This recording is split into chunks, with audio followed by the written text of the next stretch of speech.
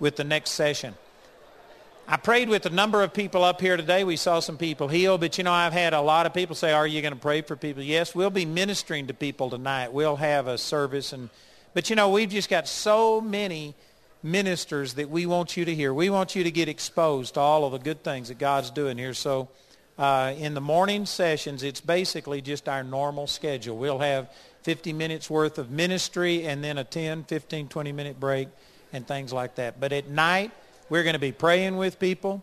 If you came here and aren't born again, if you don't have the baptism of the Holy Spirit, you're going to have to struggle to get out of here without receiving. Because we're going to lay hands on you until we rub all the hair off the top of your head to help you to receive. Praise God. And if you have a sickness in your body, we will be glad to pray with you. But again, we will have more time this evening and then also tomorrow evening. But we want to give you an opportunity to hear our ministers that we have here. They're just powerful. Like I was sharing, Lawson Perdue is a guy that I've known since he was a teenager. I knew his dad and mom, his whole family, ministered to them.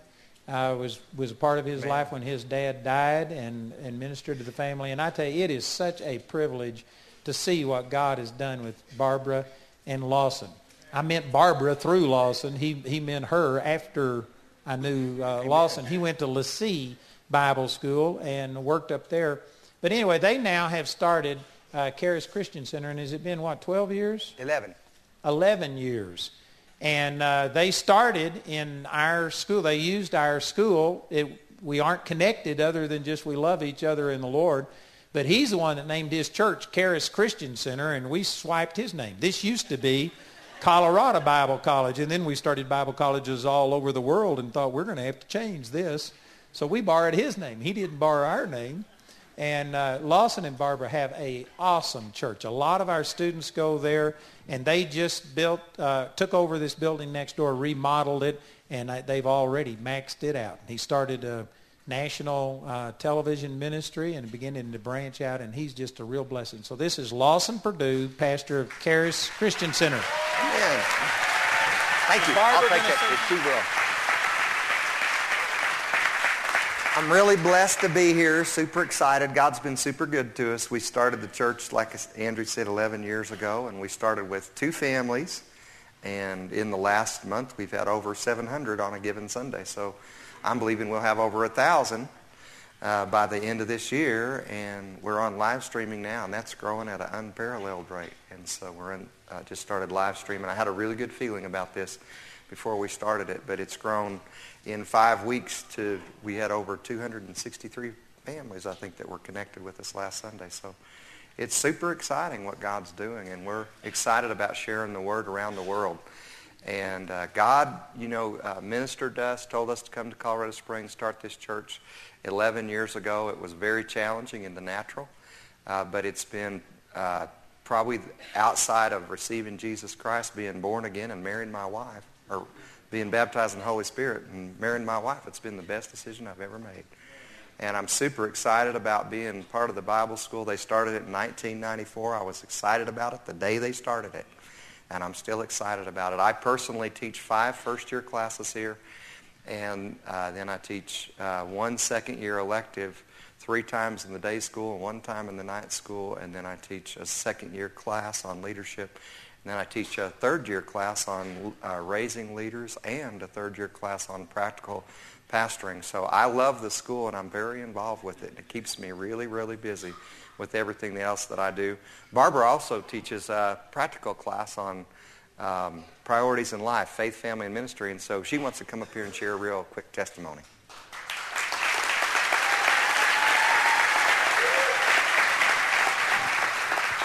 Well, welcome to Campus Days. It's great to see everyone. The Bible tells us that we're made in whose image?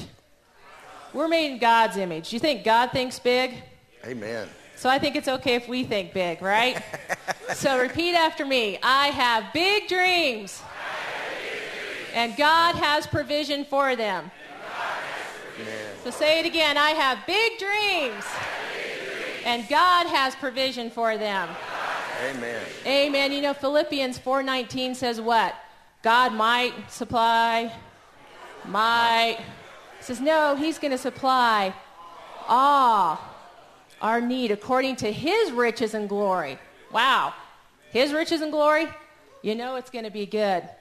You know, I believe that God has put in all of us a dream. It might be different than the person next to you. Some of you have a dream to come to Bible school. Some of you are students getting ready to graduate, and God's maybe put a dream for you to start a ministry in another city, another state, or even another country. And we've learned a lot, even just from watching things happening in our own family. And some of you have already heard this testimony, but for those who haven't, I think it's really going to encourage you.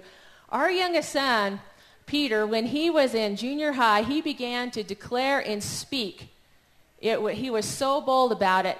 He's like, I'm going to go to college, and Mom and Dad, you're not going to have to worry about it. It's going to be paid for. So when he was in junior high, he would say, I'm going to college. It's going to be paid for. You're not going to have to worry about it. And, of course, we were like, hallelujah. We'll agree with you. Well, then when he was in high school, he started speaking by faith and declaring the university he was going to go to. You know, when you dream big, it gets people's attention, and it can even get some critics going. Because even I was like, there's a part of me, the mother and me, that want to take him aside and say, maybe you should have like 3 other options, you know, like just in case. But the Holy Ghost said, just zip it. So we didn't say anything. And as he was in high school, he was saying, I'm going to Princeton. And we're like, anyway, to make a long story short, he is now a junior at Princeton. Hallelujah. But that's not where the story even ends or begins. I don't know how to put it. This is so amazing. When he was a sophomore last year, he was invited with some other students to a dinner to meet the family that was responsible for the scholarship. So as they were here at the dinner, they had this question. They're like, is anyone here have parents who are full-time missionaries? And our son raised his hand, and he's like, my parents are full-time pastors who do a lot of mission work.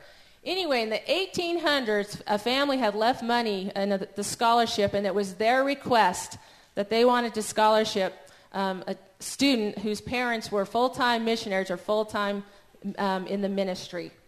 So our son had a dream. By faith, he spoke it, and the provision had been there over 100 years, just waiting for him. Praise God. Amen.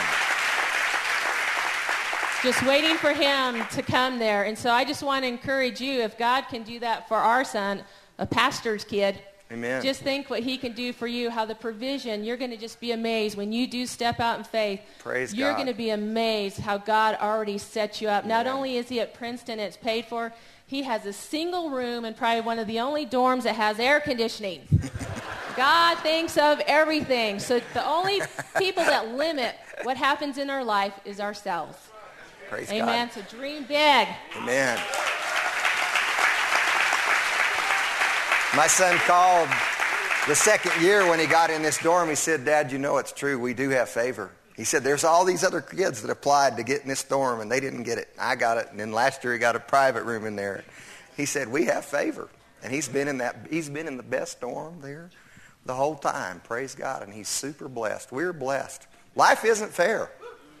We have favor. Amen. Praise God. We're the head and not the tail. We're above and not beneath. We're blessed and we are not cursed. Praise the Lord.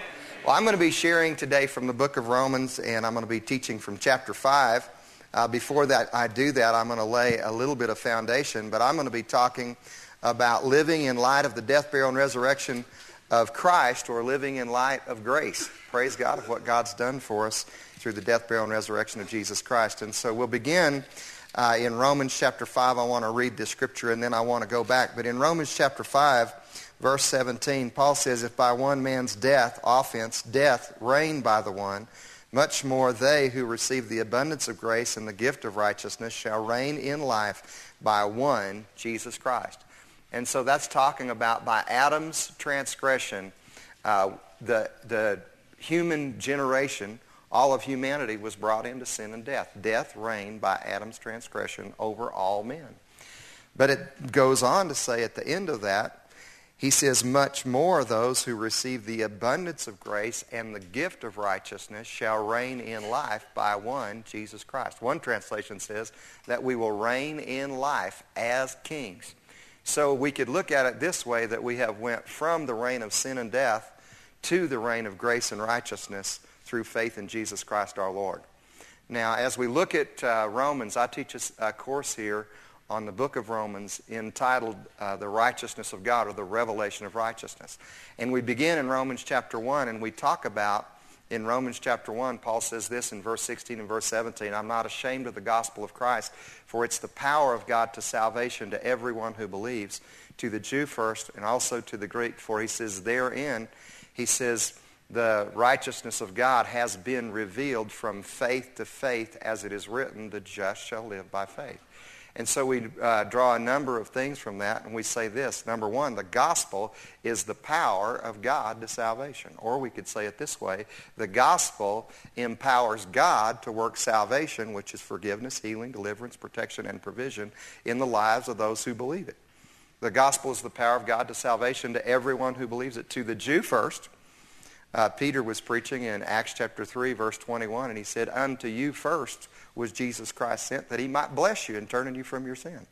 And then he says also to the Gentile. And then he makes this statement, he says in verse 17, for therein, in the gospel, the righteousness of God has been revealed from faith, the faith of the Jew, to faith, the faith of the Gentile, as it is written, the just shall live by faith.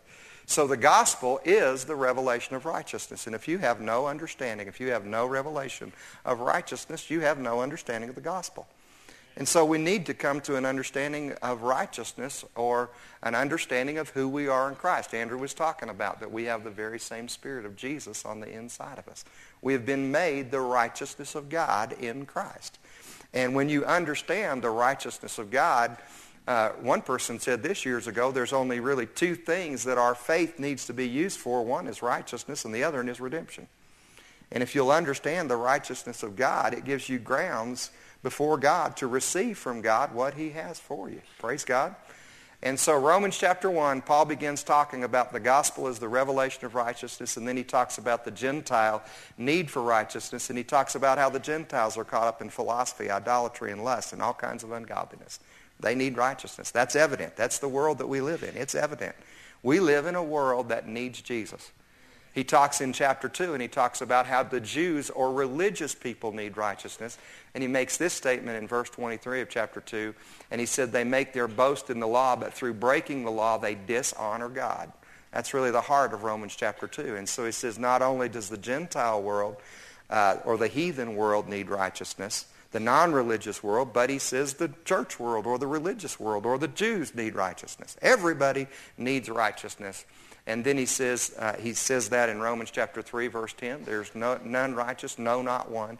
And he goes on and tells us in the end of Romans chapter 3 that God sent Jesus and made righteousness available to every man, and that we receive that righteousness by faith.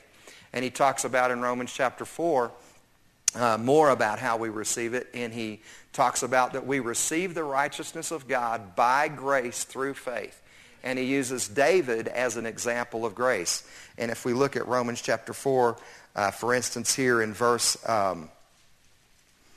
6, he says this, even as David also described the blessedness of the man to whom God imputes righteousness without works, saying in verse 7 and in verse 8, blessed are they whose iniquities are forgiven, whose sins are covered. Blessed is the man to whom the Lord will not impute sin. He uses David as an example of grace. Why do you suppose that God uses David as an example of grace? I believe that God uses David as an example of grace because David needed grace. I was reading in Hebrews chapter 11, that's the Faith Hall of Fame, and God's talking about David. I'm thinking, how in the world can David be over here in Hebrews chapter 11 in the Faith Hall of Fame after what he did? And God uses him. And you know what? I had to think about it a couple of days, and I was out running, and I was meditating, thinking about this. And I was thinking about this, and the Lord spoke to me. He said, do you know what David's greatest act of faith was? And I said, no. And he said, David's greatest act of faith was overcoming his own personal failure and coming back into a personal relationship with God. Praise God. And so it talks here about David. This is taken from Psalm 32, I believe it is.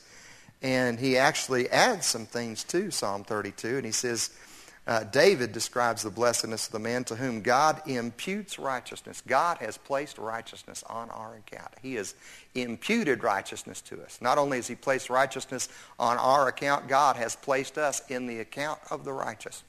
And we've been given so much righteousness, we absolutely can never send it away. He said, saying, blessed are those whose iniquities are forgiven. Thank God our rebellion has been forgiven. Our sins have been forgiven. Whose sins are covered. When we look at that word covered, it's just like he covered it. It's like if you had a debt and somebody came and covered it, paid the bill. Praise God. He says, blessed is the man to whom the Lord will not impute sin. God is not keeping a record of our faults, our wrongdoings. You know, when I went to Sunday school, I got born again over here in Penrose, Colorado in the Friends Church. I went to Sunday school, and our Sunday school teachers taught us about Jesus, but they also told us this. God is in heaven with his big video camera, and he's keeping track of your life. And when you get to heaven, he's going to play it back to you in slow motion. And you know what they were trying to do? They were trying to scare the hell out of us. Praise God.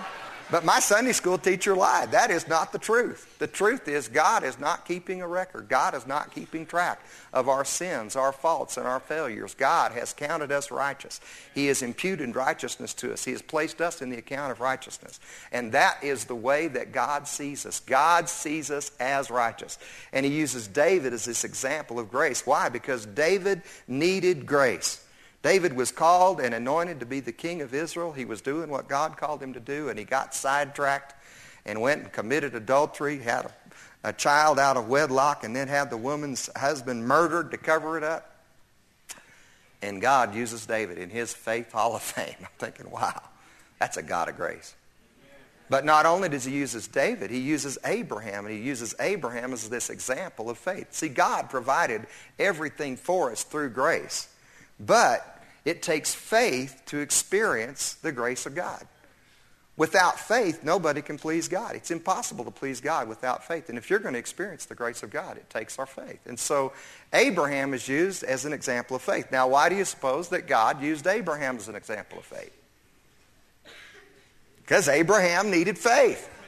When you look at Abraham, this guy goes out and tells a foreign king that his wife is his sister when he's like 90 years old. My wife would have shot me for that. Abraham, he is a chicken. Big chicken. And you know what? God uses Abraham as an example of faith. Why? That gives us hope. Because if Abraham could get it, we could get it. Hallelujah. Amen. And so this is how we receive the righteousness of God. The gospel is the revelation of righteousness. And the way that we receive it, everyone needs righteousness, and God provided righteousness in Jesus. But the way that we receive it is we receive it by grace through faith. Grace is talking about what he's done. Faith is talking about our positive response to what God's already done for us through the death, burial, and resurrection of Jesus. In the end of Romans chapter 4, he makes this beautiful statement in verse 25 talking about Christ saying, who was delivered for our offenses. Jesus went to the cross for our sin, but he was raised again for our justification. Thank God Jesus was raised again for our justification. That's talking about preaching on the backside of the cross. Amen? We are justified before God when we put our faith in Jesus. That means we are just as if we'd never sinned. If you grew up in the church, you probably thought about what would it have been like if Adam had never sinned, if he had never eaten of the tree of the knowledge of good and evil. What would have life? He screwed it up. Now the Bible tells us, if we read a little bit more in Romans chapter 5, that if we'd been there, even though we hadn't done the same thing, we'd have done something. We'd have messed it up. Amen? But when we think about justification, we are just as if we'd never sinned. When we've been born again, we've been made righteous. And the way God looks at us today is the way that he looked at Adam before he ate of the tree of the knowledge of good and evil. God sees us today, and we're accepted before God. The Bible talks about this in Ephesians chapter 1, that we're accepted in the beloved, and it makes a statement there about, in fact, I'll just go there and read it, and then I'll tell you about it. Maybe I'll do better if I read it. But Ephesians chapter 1, verse 5 says that he predestined us to the adoption of children by Jesus Christ to himself according to the good pleasure of his will. Then he makes this statement, to the praise of the glory of his grace. If you look at this in the Greek, when it says to the praise of the glory of his grace, it literally says that God sees us in our full potential in Christ. And then he says, wherein, this word wherein, the Greek means to come to a fixed position of rest. When we come to a fixed position of rest in the grace of God, and God sees us through his grace, God sees us in our full potential in Christ, wherein we come to rest in that, he has made us accepted in the beloved. God accepts you today based on your full potential in Christ. God accepts you today based on grace, not based on what we've done wrong. And so we have been justified before God. Now in Romans chapter 5, he's talking about how we went from the reign of sin and death to the reign of grace and righteousness through faith in Jesus Christ our Lord, and what that means to us. And he begins making some powerful statements. He says this in verse 1 of Romans chapter 5, therefore, being justified by faith, we have peace with God through our Lord Jesus Christ.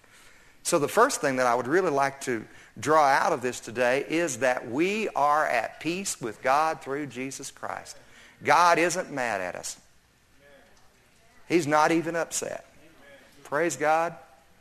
Thank God. God put all of his anger, God put all of his wrath, God put all of his judgment on Jesus at the cross. And so if God was to judge you today, he'd be wrong to Jesus. We are at peace with God through faith in Jesus Christ. What a privilege it is to live at peace with God. Not to have this inner turmoil and this war going on the inside of us. He goes on in verse 2 and says this, by whom? By Jesus we have access by faith into this grace wherein we stand and rejoice in the hope of the glory of God. So faith is the key that unlocks the door into the realm of grace. Amen? And when we come into grace, we stand in grace. When I am believing God for something, I stand in grace. I don't stand saying, I read my Bible, I prayed, I gave, I did this, I did that. I didn't cuss, I didn't chew, I didn't run with those that do. I don't say what I did, I don't say what I didn't do. When I come by faith, I enter grace, and I look and I say, this is what Jesus has done for me. And I am receiving from God based on the grace of God. I love it when Andrew preaches grace. I can get totally excited when he preaches grace. I just like jump up and down on the inside. I get super excited about it. And I tell him, I'm like, Andrew, you preach grace and I need grace. Hallelujah. Amen. I tell the students this. I say, did you know what? If you could compare me to Andrew Womack, I don't look very good. You know what? Andrew's a lot holier than me. He's never said a cuss word. I probably thought about saying one last week.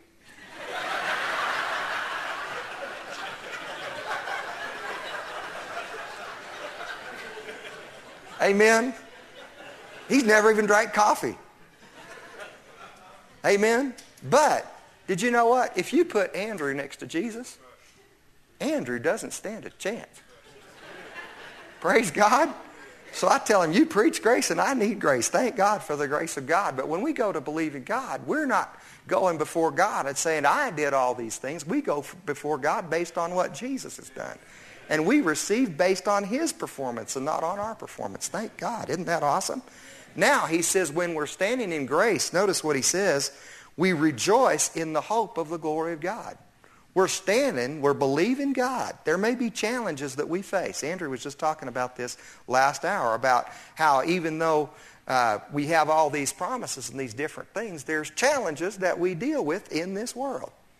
And so what he says, we're rejoicing in the hope of the glory of God. We're rejoicing in the hope of God's manifested presence, God's manifested power, God's manifested purposes in our life. That's the glory of God if you study it out in a nutshell. And so he says we're rejoicing, we're looking for good, amen? We're looking for God's presence, God's power, God's purposes to be manifested in our life. But as we're looking for that, how do we deal with challenges? He said, not only so, we glory in tribulations.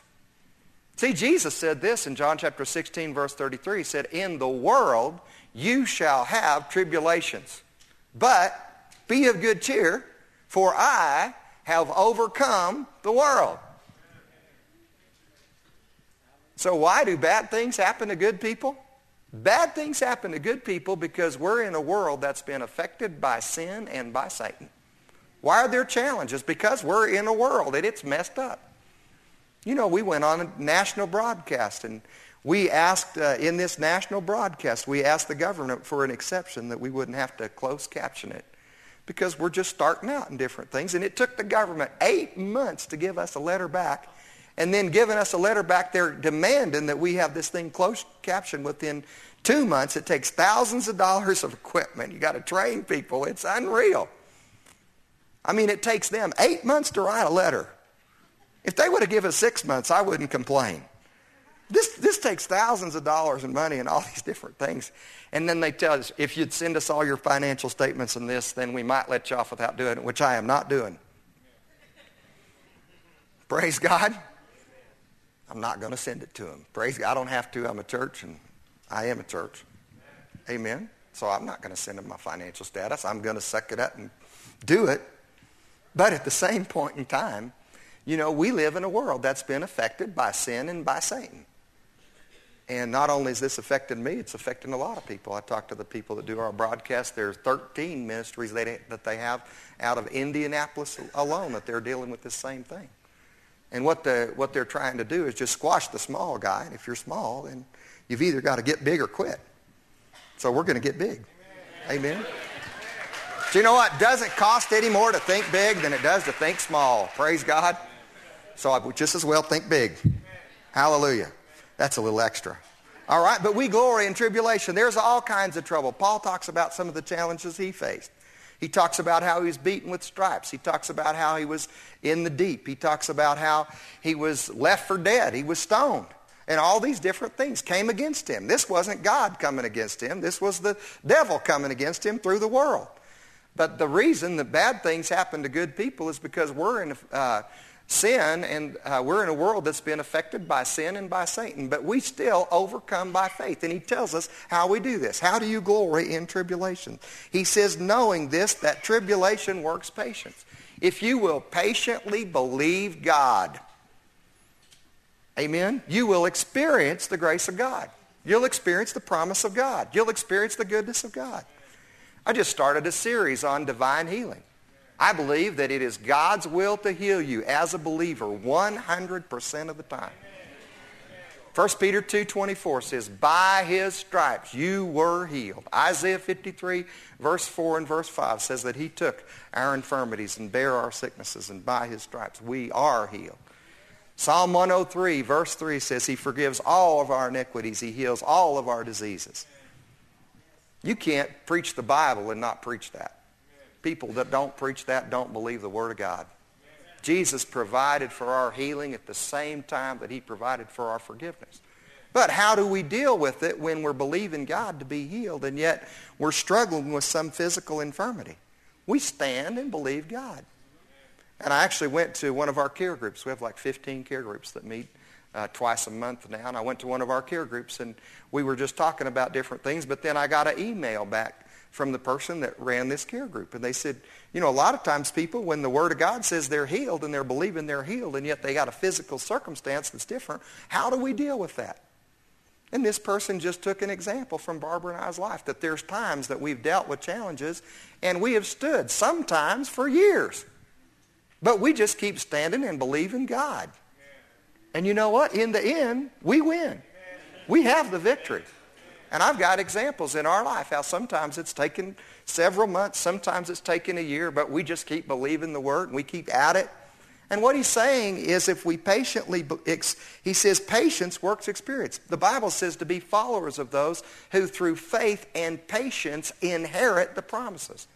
And if you experience the grace of God, you experience the goodness of God, you experience the promise of God in your life. He says experience works hope. What happens when you've experienced the grace of God? When you believe God for something and you stood and you patiently believed God, and then what you believed came to pass. And later down the road you face another challenge. What do you do from that?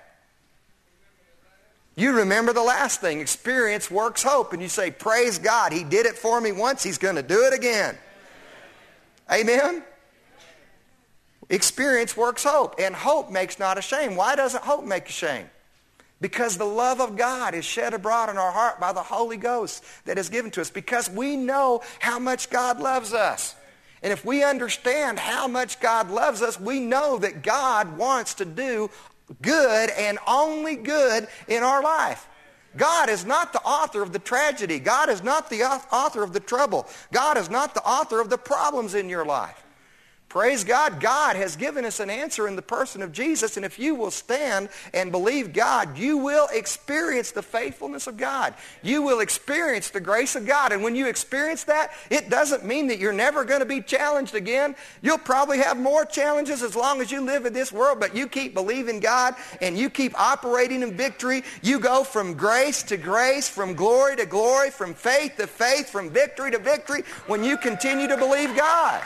So you experience the love of God, and through the love of God, we come into a position of victory. He goes and talks a little bit more about this. He says, for when we were without strength, before we knew Christ, in due time Christ died for the ungodly. You know, there's only one qualification that you really need to be a candidate for the blessings and the goodness of God. And you have to be ungodly. I can say, I qualify. Amen? You know what? The gospel gives hope to everybody. I don't care who you are or where you came from. God's not near as concerned about where you came from as where you're going. Christ died for us when we were ungodly. Christ died for us when we were in sin. Christ died for us when we were making all the wrong choices and doing all the wrong things. Christ died for us. He makes this statement. He says, scarcely for a righteous man one will die. Yet even for a good man, some would even dare to die. But God commended, He demonstrated, He reveals His love toward us in that while we were yet sinners, Christ died for us. Most of the church doesn't have a problem believing that whatsoever. Most of the church, if somebody comes in here off the street that's been just living like the devil, they're just saying, oh, God loves you. Just come receive the grace of God. But once you get saved, then we start putting all these rules on.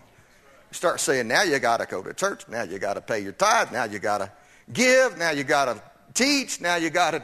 Now you can't do this and you can't do that. And you can't do something else. And we kill people with the rules. The kingdom of God is not meat and drink. It's not about rules and regulations. The kingdom of God is righteousness, peace, and joy in the Holy Ghost. Hallelujah. And if your spirit is right with God and you just live out of your spirit. Let Jesus live His life big through you. But we kill people with the rules. But He says Christ died for the ungodly. And He says God revealed His love toward us in that while we were sinners, Christ died for us. Most of the church believes that. But then He goes on and says this in verse 9. He says, much more being now justified by His blood. Since we've been justified, how were we justified? By faith in His blood. By faith in the finished work of Christ. By faith in what Christ has already done. Much more, now that you've been justified by His blood, we shall be saved from wrath through Him. Or we could say, we shall be delivered from judgment through Him. Thank God. Did you know what? God is not judging us for our sin as the church. And the reason that God is not judging us for our sin is God already judged Jesus for our sin. And if God was to judge us for our sin, He'd be wrong to Jesus. And so He says, we shall be delivered from judgment through Him. Praise God. If you're a believer, you've been delivered from judgment. There is therefore now no condemnation. There is no judgment against those of you who are in Christ Jesus. Spiritually speaking, you are either in Christ Jesus or you're out of Christ Jesus. You're either righteous or you're a sinner. You're either on your way to heaven, you're on your way to hell. You're either blessed or you're cursed. Most of the church sees us as 75% righteous and 25% a sinner, or 50% righteous, 50% a sinner, or 99% righteous and 1% sinner. The fact is, in your spirit, you're either 100% righteous or you're 100% unrighteous. You're either born again, you're a child of God, you're on your way to heaven, or you're not born again, you're a child of the devil, and you're on your way to hell. And if you're born again, if you're righteous, it's not because of something you did other than you just put your faith in Jesus, period. Amen? And did you know what? A lot of times we on the outside, you can judge a tree by its fruit, but it's like if a woman's pregnant. She can be 2 weeks pregnant or 8.5 months pregnant. You can definitely tell when she's 8.5 months, but when she's 2 weeks, nobody might know. Amen? And either the seed of God has come, the seed of the Word has come into your spirit and you've been born again and you're a new creation, or you haven't. It's either or. Praise God. If you've never been born again, you need to get born again. Praise God. And when you're born again, everything on the inside of you changes. Everything in your spirit changes. You have the life of God. You have the ability of God. We're going to talk about this as we go through this. But he just says we're going to be saved. We're going to be delivered from judgment through him. God is not mad at you as a believer. God is absolutely in love with you. Praise God. He says, for if, in verse 10, when we were enemies, before we were saved, we were reconciled, we were restored to right relationship with God by the death of his Son. Much more, now that we've been restored to right relationship, now that we've been reconciled, we shall be saved by his life. I've got the life of God in me. I've got the very same Spirit in me that raised up Jesus from the dead. Praise God. I receive victory through the love of God. God is not mad at me. Amen. I experienced the grace of God through his love. Amen. I just patiently believe God. Faith works by love. When the Bible says that in Galatians chapter 5, verse 6, that in Jesus Christ neither circumcision or uncircumcision avails anything but faith which works by love, it's not talking about our love for one another. It's talking about understanding God's love for us. It's not law-keeping that pleases God. It's faith in Christ that pleases God. And when you understand how much God loves you, it causes your faith to come alive. Faith comes alive in the presence of God. And so he says this in verse 11. He says, not only so, but we joy in God through our Lord Jesus Christ, by whom we have now received the atonement. We joy in God. I enjoy my relationship with God. Praise God. So number one, we're at peace with God through faith in Jesus Christ. The second thing is we have access by faith into grace wherein we stand, and we stand in grace. The third thing is we have victory through the love of God. We just keep believing in the love of God. But then he makes this statement in verse 11. He says, we joy in God through our Lord Jesus Christ, by whom we have now received the atonement. This word atonement is this Greek word katallage, and it means an exchange of equivalent values. And so what it's saying, it's a business term where they would go and do business and they would exchange money, exchange of equivalent values. And so what he's saying, he says, by Jesus we have received an exchange, or God has compensated for our sin, and God has compensated for us to receive the blessing through the blood of Jesus Christ. When you begin to understand this, God not only compensated for your sin through the blood of Jesus, God has overcompensated for your sin through the blood of Jesus. What sin have you committed that the blood of Jesus isn't enough to cover it? Boy, most people, when they come to church and when they come up and they're praying at the altar, asking God to forgive them for their sin, their focus is more on their lack of whatever they did or their failure than it is on God's grace and what God's done through Jesus. We need to turn that around. And our focus needs to be on, basically when people come, they just beg God. You shouldn't be begging God to forgive you for your sins. Jesus has already forgiven you. God already made up his mind at the cross. 2,000 years ago, your sins were paid for. He made up his mind. He wanted you in the family. He's just looking for the day that you'll accept what he's done for you. So that there is nothing that we've done, there's nothing that we've ever done that in any way compares with what Christ has done for us. God has overcompensated for our sin. But not only that, what sickness are you dealing with that the blood of Jesus hasn't already paid for? God has already compensated. At the same time that Jesus took your sins in his body on the tree, by his stripes you were healed. Praise God. And God has already overcompensated for your healing. Praise God. And when you compare your sickness with his provision, your sickness doesn't in any way compare with the provision that he has already made for your healing. What financial situation are you struggling with that in any way compares with the grace of Jesus Christ? For we know the grace of the Lord Jesus Christ, that even though he was rich, he had everything heaven had to offer. He was in eternity with God, creating all things. Yet for our sakes, he became poor. He identified with us as human beings. You know, rich and poor are relative terms.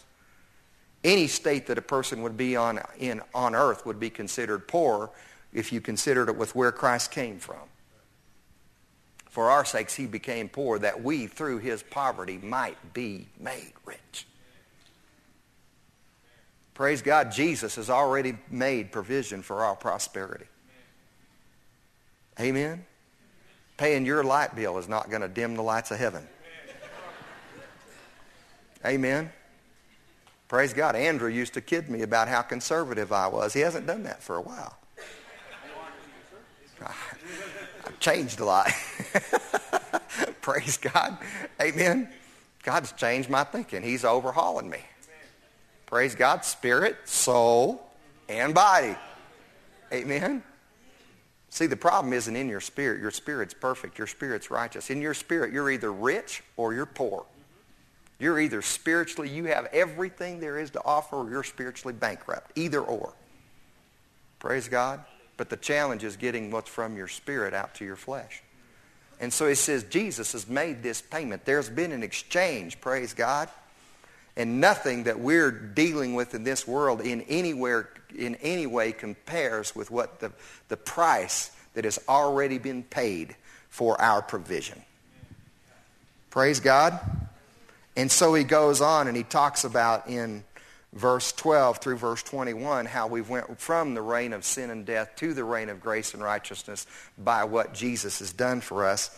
And I'll read through here and then we'll make some comments about what sin did and what grace has done. He says this, wherefore as by one man, Adam, sin entered the world, and death by sin, so death came upon all men, for all have sinned. We've all sinned. We've sinned first of all because we were born in sin by nature. David said, in sin did my mother conceive me. Every person that's been born in the world since Adam, other than Christ, was born into sin. Praise God. Had a sin nature. He said this, he goes on, and but not only were we born in sin, we've worked in sin. The Bible says this in Romans chapter 6, verse 23, the wages of sin, wages is something you work for, that you earn. The wages of sin is death, but the gift of God is eternal life. You don't have to teach a child how to sin. They come by it honestly. When our oldest son was 2 years old, I told him to do something, and he walked down the hall and do it saying, no, no, no. He was doing it, and the reason he was doing it is because he knew that if he didn't do it, he's going to get his back end blistered. Amen? But he's still, rebellion's bound in the heart of a child, but the rod of correction will drive it far from him. Praise God. And so he's a very good boy, loves Jesus. Amen. Loves me. We disciplined him enough. Praise the Lord. Hallelujah. But he says this, until the law, sin was in the world, but sin was not imputed when there is no law. Nevertheless, death reigned from Adam to Moses. Even before the law was brought into existence and showed us our sin and made a point of it, death still reigned over the human generation. Even over those who had not sinned in the same way Adam did, who is the figure of him that was to come. But not as the offense, so also as the free gift, talking about the gift of righteousness. For if through the offense of one many be dead, much more the grace of God and the gift of grace, which is by one man, Jesus Christ, has abounded to many. And not as it was that one sinned, so is the gift. For the judgment was by one to condemnation, but the free gift is of many offenses unto justification. For if by one man's offense death reigned by the one, much more those who receive the abundance of grace and the gift of righteousness shall reign in life by one, Jesus Christ. So we went from the reign of sin and death, just like it was my nature. Just like it was normal for me to live in sin before I got born again, it's normal for me to live in righteousness since I have been born again. Praise God. Now, what releases righteousness is an understanding of the grace of God. What releases all of the good things of God in our life is an understanding of God's goodness and God's love to us, an understanding of God's grace. He says in verse 18, therefore, as by the offense of one, judgment came upon all men to condemnation or judgment, even so by the righteousness of one, the free gift will come upon all men to the justification of life. For as by one man's disobedience, Adam's transgression, many were made sinners. You were born in sin. We were made sinners. Even so, by the obedience of one, shall many be made righteous. You were made a sinner by Adam's sin. You're made righteous by Jesus' grace. The way that you receive that righteousness is by faith. Right? You can't take one scripture and just pull it out of context. You have to read it in the context of what's being said. And everything in the book of Romans is telling you that you receive righteousness by grace through faith. Right? So he goes on down here and says, moreover, the law entered that the offense might abound, but where sin abounded, much more did grace abound. Where sin went a mile, grace went 1,000. Amen? There's no sin that we've committed that in any way compares with God's grace and what Jesus has done for us. He says that as sin reigned unto death, even so might grace reign through righteousness to eternal life by Jesus Christ our Lord. So grace leads us through the righteousness of God into a right relationship with God, eternal life through Jesus Christ our Lord. Now as we look at this, basically we could say this. Sin led, number one, to death. Sin led, number two, to the law. The law was added because of transgression till the seed would come to whom the promise was made, till Jesus came. So sin led to death. Sin led to the law. Sin led to judgment. Sin brought judgment. Any way you could cut it, that's what sin will produce. Sin never produces anything positive, right? But if we take on the other side, what has the grace of God produced? What does the grace of God release? Well, number one, grace releases righteousness. When you understand what God did for us in the person of Jesus when he died and rose again, grace released the righteousness of God in our life. I am right with God today.